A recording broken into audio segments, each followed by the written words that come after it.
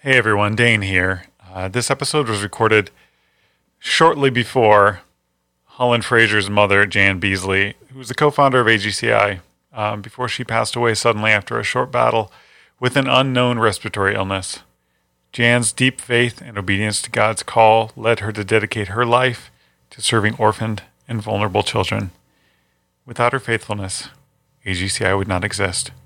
So now let's listen in as Maddie and Holland talk about Holland's experience with AGCI from the very beginning.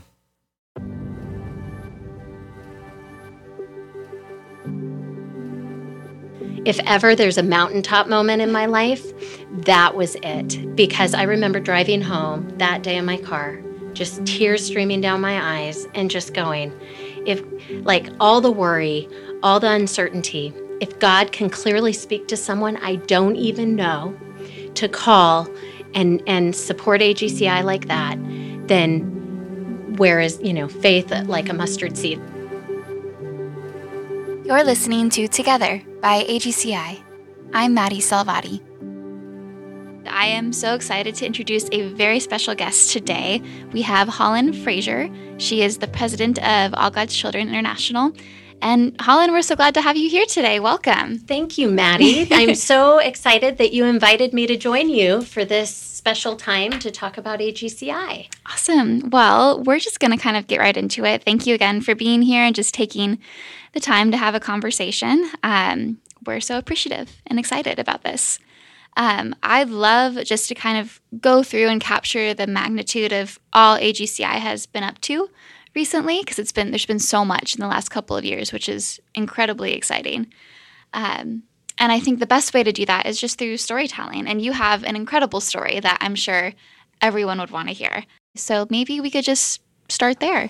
Yeah, it's when I look back on the last 24 years that I've been a part of All God's Children, it is really neat to see how God's plans are not always our own plans in life. So if I go back to the beginning of my journey with All God's Children, I would have to say probably one of the most impactful points in my life and really putting me on this path and direction of serving vulnerable children and families was when I was 18. I had the opportunity to travel to the country of Bulgaria. And I'll never forget walking into that very first government institution where there was a room just full of kids, from kind of floor to ceiling, over 60 kids. And I remember walking into that room, and it wasn't the smell and the despair on their faces. It was the silence in that room with so many children under the age of 2. And I remember thinking, this has to be like what despair actually looks like. If you were to walk into a room and see what just the ultimate sadness is, for me, that was it. And so coming home from that trip really put me on this path of working and eventually joining All God's Children, which at that time I think was the secretary back in those days. And I've just had such a privilege and joy of getting to wear so many hats at AGCI. So coming back from Bulgaria really is when God started working on my heart to really start kind of taking it from what I thought my path and journey would be to aligning it more with what his path and journey was for my life. So I think it was about 20 when I joined my family at All God's Children. At that point, I think I was like the administrative assistant. Okay. And before that, can you just let me know how long that already had been happening in your family? Like how long they'd been a part of it? Yeah, so at that point, when I was 20, All God's Children actually was founded through the adoption of my little sister, Hannah, when I was 14 years old. Right. And so it was probably about 6 years in. Okay. And being a child at that time, as All God's Children was forming and just kind of seeing the impact it was having on my family, but then still having my hopes and dreams, or what I thought they would be, going more of an education path. To see how God kind of wrapped that back in my 20s to align with really his calling on my parents and sister at that time is neat to see. With that, just with that whole creation story intact too, how do you think that shaped your, or I guess AGCI's mission and goals moving forward, and from where maybe they started in the past? What's probably really neat for me as I'm looking at all that God's accomplished, especially the last 3 years, is to see the foundation that my family built 28 years ago. Even though All God's Children was formed out of the adoption of my youngest sister, from the very beginning, my parents and family had this vision and mission of not only placing children into families through adoption, but really looking at how could we strengthen families that were on the brink of dissolving. And so really throughout, I'd say, the last 25 years, up until that point, we had done a lot of things surrounding family preservation. We had done some work with kids aging out. It was, I think, the big change about 3 years ago was really our intentionality of bringing different pieces of the work that we had done for many years, but bringing it together in a really clear plan of where we believed God was taking the organization and the ministry and the work that we were believing God for. And that has, I would say, in my entire time at All God's Children, the last 3 years has been the absolute most miraculous from what I have seen accomplished. That's amazing. That's so cool. And with that, in those last 3 years, do you think it's been incredibly beautiful? That's the biggest part about it. But what do you think has been the most challenging piece of that? You know, I'd say at the beginning, we had this vision and felt like God was leading us down this path of, first and foremost, doing what we've always done in preserving families, preventing children from ever entering institutions. But an intentional change that we made was really in how we were elevating care. We always had orphanages that we were known for like 2 decades called Hannah's Hope. And in these orphanages, there was exceptional care. And I would say it was something that when you said All God's Children, people almost simultaneously thought Hannah's Hope. And so 3 years ago, what we believe God was calling us to do was really go away from running an orphanage, which it was what we knew how to do well, because he was really calling us to look at the larger number. We know that there's an estimated 8 million children living in institutions today. And we were faced with the reality that our impact through that method and model of Hannah's Hope was really only affecting hundreds of kids. And we were looking at millions. And so what we changed, which I would say at the time was a little bit scary, because anytime you change something from what you've done and know, and then believing God for some huge impact number. But we really said, no, we're going to really believe God to bring that type of care to an entire country, because every child deserves to be known and loved and receive the care they need so that their souls stay intact and that they can thrive. And what we found was, as we were working on preserving families and elevating care and placing children into families through adoption, when we were really focused on that aging out population, what we found time and time again was, even though we were there with the support and the resources to give to these children, because of the lack of care that they were receiving in the institutions, we had kids that were 15, 16, 17 that were stunted cognitively at 8, 9, and 10. And so even with the resources and support, really hard to kind of break that cycle and give them a path to independence. And so really looking at how we elevated care on a large scale became a big focus area for us. I love that. I love what you said about keeping their souls intact. Like, that's such a beautiful visual. And I think that really just encompasses everything that All God's Children is trying to do moving forward. I love that. That's amazing. And for you personally, I know it's it's not easy. There's so many parts, but it's also, there's a huge reward in seeing and being a part of that. How has it impacted your life? If you are okay to expand on that a little bit. Well, I'd say first on just the impact of watching God do the miraculous. And I say that in specifically in the country of Colombia.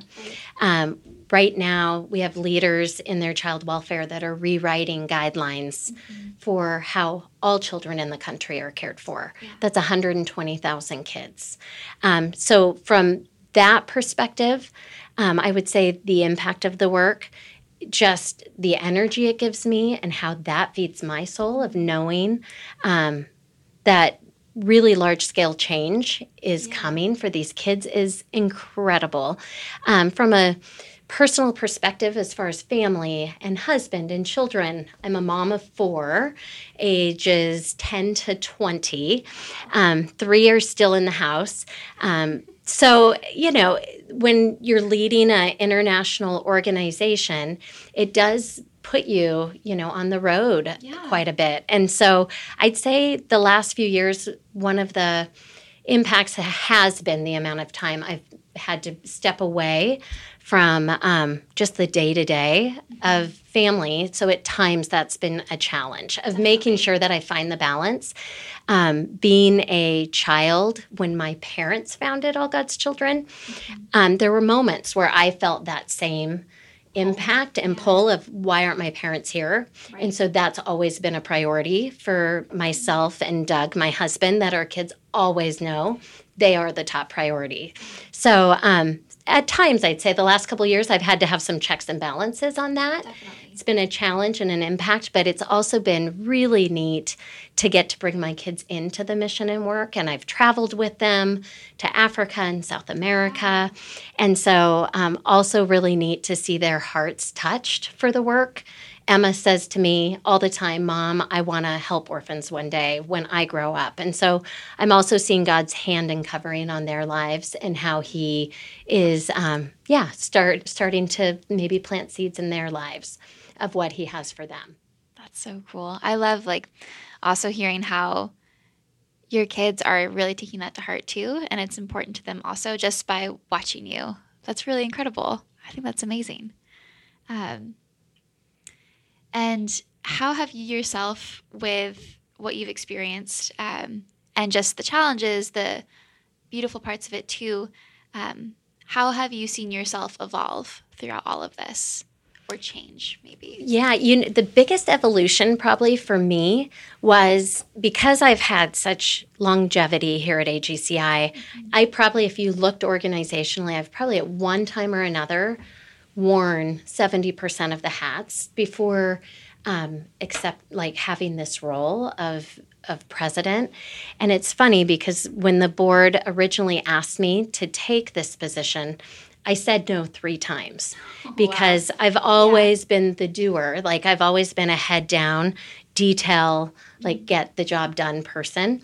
And so I'd say one of my own evolutions was really stepping into this role. You do have to step up and out, which I think probably I'm going on 10 years now in this role within AGCI, but I bet it took me 3 to 4 to actually feel like I knew or felt even semi-confident in what I was doing because it was such a drastic change from being the one to actually do the work to stepping up and out and leading vision forward. Yeah, it sounds like God kind of called you out of that for a reason and asking you to step into all of this. I've definitely had experiences like that too. Yeah, and they're always scary, aren't they? It's never something that you just, at least for me too, personally, nothing that was ever on a checklist of what I wanted to do one day or accomplish one day. Yeah. And definitely stepping into it, a lot of fears of what if I fail? What if All God's Children doesn't make it, because really right at the time where I stepped into this role was a really hard time for international adoption. Right around 2008 is when the Hague Convention came into being in the United States. And over that next 2 to 3 years, we started to see what became the steep decline of intercountry adoption. What is the Hague Convention? For those So, that might not know. Yeah, the Hague Convention is a treaty, an international treaty of where countries sign best practices for adoption of children. And so what happened at that time, a lot of countries signed the treaty without having the proper infrastructure to ensure best practices, which closed countries overnight. Wow. And so what we ended up kind of walking through as an organization was we were at that point, 90% of our funding came in through adoption fees for service. 10% of our revenue was like donor-based income, people that were giving to the mission of AGCI. And so what we did was we were always able to take the adoption fees, and they funded our orphan care work. And so everyone knew All God's Children as an adoption agency that did great orphan care. Well, when the decline started, which today, 2007, 24,000 children were being adopted internationally. Last year, it was barely over 4,000. And that was with Ethiopia still open. So I'm predicting this year it'll be 3,000-ish. And so at that point, seeing like being 90% adoption funded, we really had to like change how we were communicating the work that we were doing, because we were doing the work. We just never really had to intentionally talk about the work we were doing. Yeah. And so that's really, as I stepped into this role, that was the challenge. And then the focus was, how do we start retelling the story and the impact of the work of All God's Children so that we could be here 10 years later and impacting hundreds of thousands of kids. Right. And I think for people to fully understand that impact too, you were telling me earlier about your first trip to Bulgaria and just the silence that you heard when you walked into the room. Can you maybe expand? It could be that moment or a separate experience too that really like kind of made you stop in your tracks or shook you or impacted you in a way that just lit the fire for for everything that you're doing today. You know, it's funny because I actually do have a moment, and it was probably 4 years ago, before we set this vision for where we were going to go for the next 10 years. And we took a year, and we were really in prayer about, God, if we're stepping away from running children's homes, what does this work look like? Where do you want us focused? How do we do this? And so it was during that time, because up until then, you would have said we're an orphan care ministry, but as far as how we were approaching the problem of children living outside of family care, we did different community projects. We were kind of, I would say now, all over the place in some of the programming that we were doing. But I took this trip to Haiti, and I walked into an orphanage in Haiti, and it was literally identical to walking into that orphanage in Bulgaria. At that point, it would have been like 16 years earlier. I don't know. No, 20, almost 20 years earlier. And it was ceiling to floor, 3 cribs stacked up high, this room full of children, totally silent. Kids were despondent. There was one little boy who was 9, and he looked about the size of a 3-year-old. He was in the only crib that didn't have cribs on top of it because he was under a window. And I looked down at him, and I watched him take his hand and just put it through the slats of the crib next to him. And he got the skin of the little girl that was laying there despondent next to him. And the minute his fingertips touched her arm, his eyes rolled back into his head, and he got this faint smile on his face. And I remember standing in that room 4 years ago and going, God, I have been like doing this work day in and day out for almost 20 years. And how am I still walking into rooms like this and seeing this despair?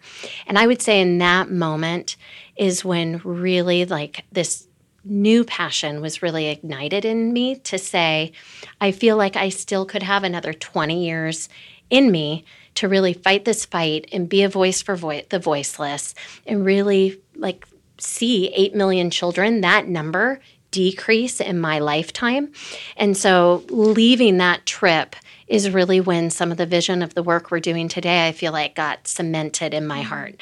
And really looking at the work we're doing today in policy, which we had never really intentionally looked at policy, but it was on that trip as well that just in a like unintentional conversation about work we had done in Bulgaria years earlier and how we were able to influence child welfare policy, I walked away from that trip and thought, gosh, if we did that in Bulgaria accidentally, what could we do if we were intentional about the relationships and voice we took? And that really is how we can have our largest impact and scalability of strong programming for children is through policy. So that, I'd say definitely that trip for me was a fire that got lit. That's so cool. Wow.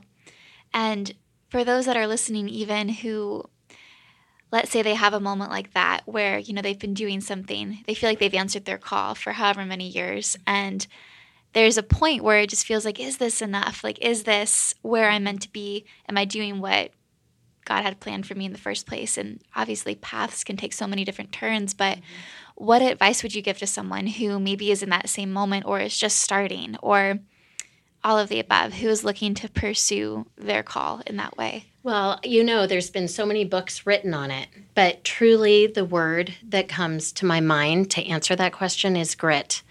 I mean, we know Satan doesn't want us to follow paths that the Lord lays out for us in our lives. And so doubt and fear, and when adversity comes, any of us at any time can look at that and either go, oh, God's just closed the door, and I'm going to turn this way and open another one. And sometimes God truly does close the door.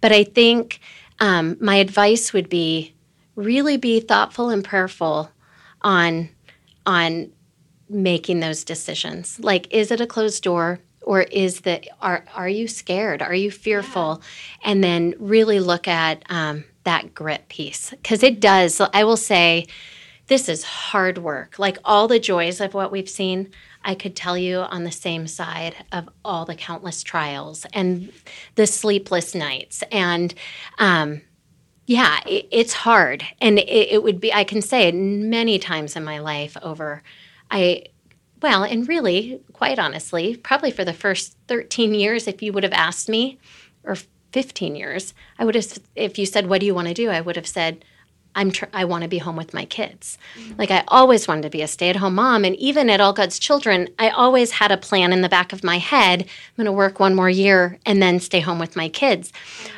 All of a sudden, I about 5 years ago went, God's really covered my kids and they're kind of grown up now. And really, I'd say it was just about 5-6 years ago that I submitted to his plan in my life. More so than what my goals and thoughts were. And so I just think keeping God's plan always out in front of us and then having the grit to push through even when it's really hard. But that is how God grows us, not only in purpose, but more importantly in our faith. Right. I get this image too of, I don't know, like when things like that happen, when you feel like you keep running into closed doors, I've like always had this feeling like, what if like this door is meant to be knocked down in a way? Like maybe it's not God who shut it or is keeping it closed. I think there's real beauty in like standing in front of a door like that, maybe in those moments, and asking yourself and asking God, like, do you need me to kick this down right now? Totally. And one of the stories that comes to my mind on that, I kind of shared how, international adoption took this steep decline. Right. Simultaneously, as I kind of entered this new position of president, we had about a period of 3 years that was really hard. We're losing money every month. Our reserves started to go down to almost nothing. And by accreditation standards, we have to hold reserves. So it was a really stressful time where I would say I probably had about a 2-year period where every night I woke up at, the witching hour of 2 to 3 a.m. and just panicked and so fearful. What happens if All God's Children closes? What are we going to do? We have so many families adopting. And I remember I made these scripture cards on fear for myself. And so I'd wake up every night. I'd go downstairs, turn on the light. I'd just read these scriptures on fear and trusting the Lord, and then try to go back to sleep. And it was a long period. And I mean, if you would have asked me, I would have said, I trust God, which I did mentally. But when you're waking up at 3 o'clock in the morning, clearly there's a disconnect between your head and your heart. Well, fast forward 2 years later, we were down. I remember we had just had a board meeting, and I had just said to the board, do we need to start looking at a closure plan? We were there. And I remember the board saying, well, you still have X dollars in the bank. And so kind of going, okay, but do you get it? No, we have to know what we're looking at. Well, I went to church that weekend. And I remember it was this sermon that I have to go back and find it. But the premise was, it was right after Jesus fed the multitudes. And the disciples got in the boat, and they were in the storm. And the pastor focused on that Jesus, that first they were fearful, thought Jesus was a ghost, but he focused on that Jesus was passing them by. I think it's the version in Matthew, and it talks about how Jesus was passing them by. And basically his point was they had to see him in the storm. Jesus wasn't coming into the boat to save them. They had to see him. And even though they'd just seen him perform the miraculous, they still were fearful and didn't believe he could walk on that water to them. But they had to invite him into the boat for the storm to stop. And I don't know, the combination of the sermon and the praise and worship after, I remember sobbing in church that night, just sobbing and going, God, my heart hasn't been with my head, but I have such peace right now. And I walked away that night, and I remember the next morning, my husband looking at me and going, what's your plan? What's your plan? Yeah. And for the first time, I looked at him and said, I don't know, but I slept like a baby last night, and I am at peace with wherever God wants me to go. Yeah. And sure enough, 2 days later, we start the mornings out with prayer, and we were in a prayer meeting, and someone called, and someone came and got me and said, hey, there's someone on the phone for you. I didn't know the person, didn't know the name. And I went up to my office, and this person on the other line says, I know this is going to sound really strange, but the last 2 weeks, God's been leading me and nudging me to pick up the phone and call you and ask if you have a financial need. And so in that moment, I'm thinking, don't sound desperate, don't sound desperate, don't sound like a sinking ship. So I start sharing that it had been a hard quarter, and this is really amazing because we've really had a hard year. And anyway, after that phone call, as we closed it, the individual said, well, I just want you to know I just put a check in the mail. I just wrote the check for $70,000. And then that family gave additional funds for the next 2 months. And I will tell you that, Maddie, for me, if ever there's a mountaintop moment in my life, that was it. Because I remember driving home that day in my car, just tears streaming down my eyes and just going, if all the worry, all the uncertainty, if God can clearly speak to someone I don't even know to call and support AGCI like that, then where is, faith like a mustard seed? Anyway, it was in my life, that is definitely a moment where God's hand and love and just purpose was so revealed to me. And from that day forward, All God's Children did a complete U-turn financially. Wow. And so I will tell you, as a leader today, I can look back now on that time and how hard it was and all the lost sleep and uncertainty and 1,000 emotions and say, God had me, I believe, walk through that desert so that I would never, ever, ever not know that it all is him. And so that's why I think today, in anything we do as a ministry, an organization serving children, that is so cemented in my heart that it has to be his. Because if it's his, no one's going to come against us, and we're going to win for children. And so that definitely was a pivotal, I'd say, moment in just my journey as a leader, but also my faith walk. Yeah, I think there's so much to be said about inviting Jesus into your plans in that way. And I think that's where a lot of, heroes' journeys almost start, like a classic example of that, of that scripture of inviting him into the boat. And it just takes that courage, just those 5 seconds of bravery to accept that. It's so cool to hear how, once you did that, just everything fell into place in that way. That's amazing and so beautiful. Yeah. And it's really been neat to see, just even in the short 4 years of, since really, well, not since that moment, but in the last 4 years since we really kind of had that moment in Haiti. Right. Just seeing as we went to our very first focus region, which was South America, we decided to put our first child advocacy center in the city of Bogota, Colombia.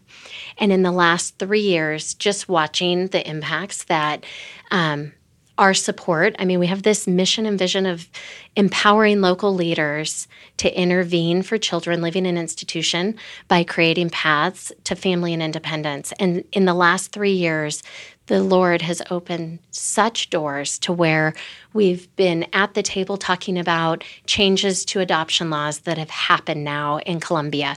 3 years ago, if a child entered a government-run institution, there wasn't a single law or policy that required a judge, a social worker, a lawyer, anyone to actually process that child's paperwork. And so they had a generation of kids that literally languished because of that.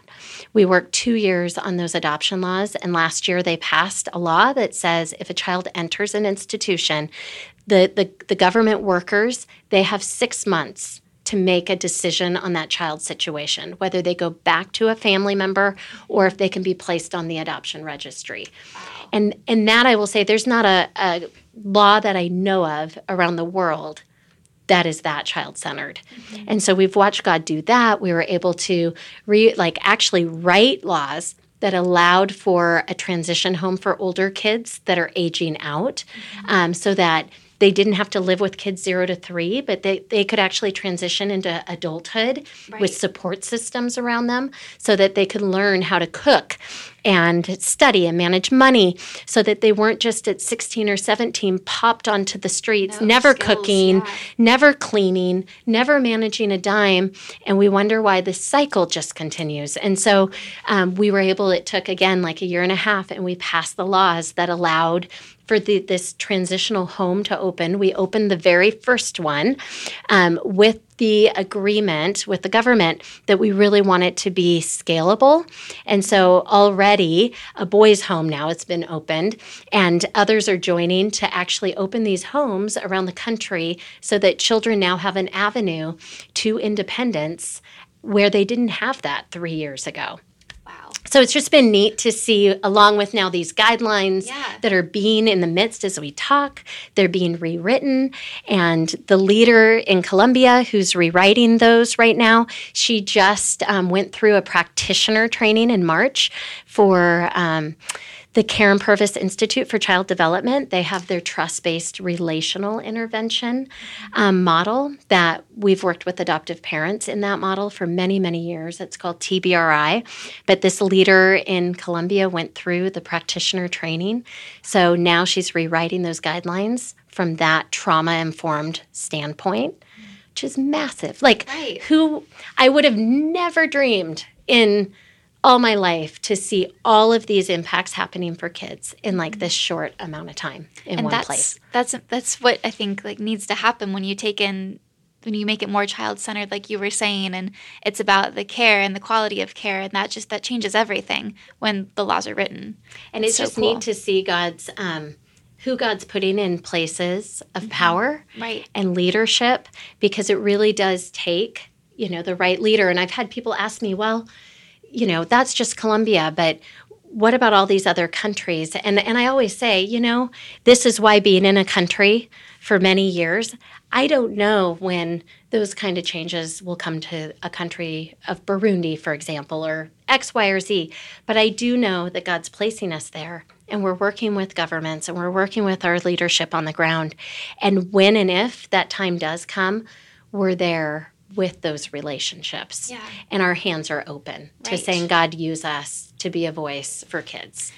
And to kind of wrap it up here, even just to send the audience off with an idea of, with all of that just said, like where AGCI is headed, specifically in that direction of changing laws, of creating more opportunities for children in Colombia, like all that has just happened.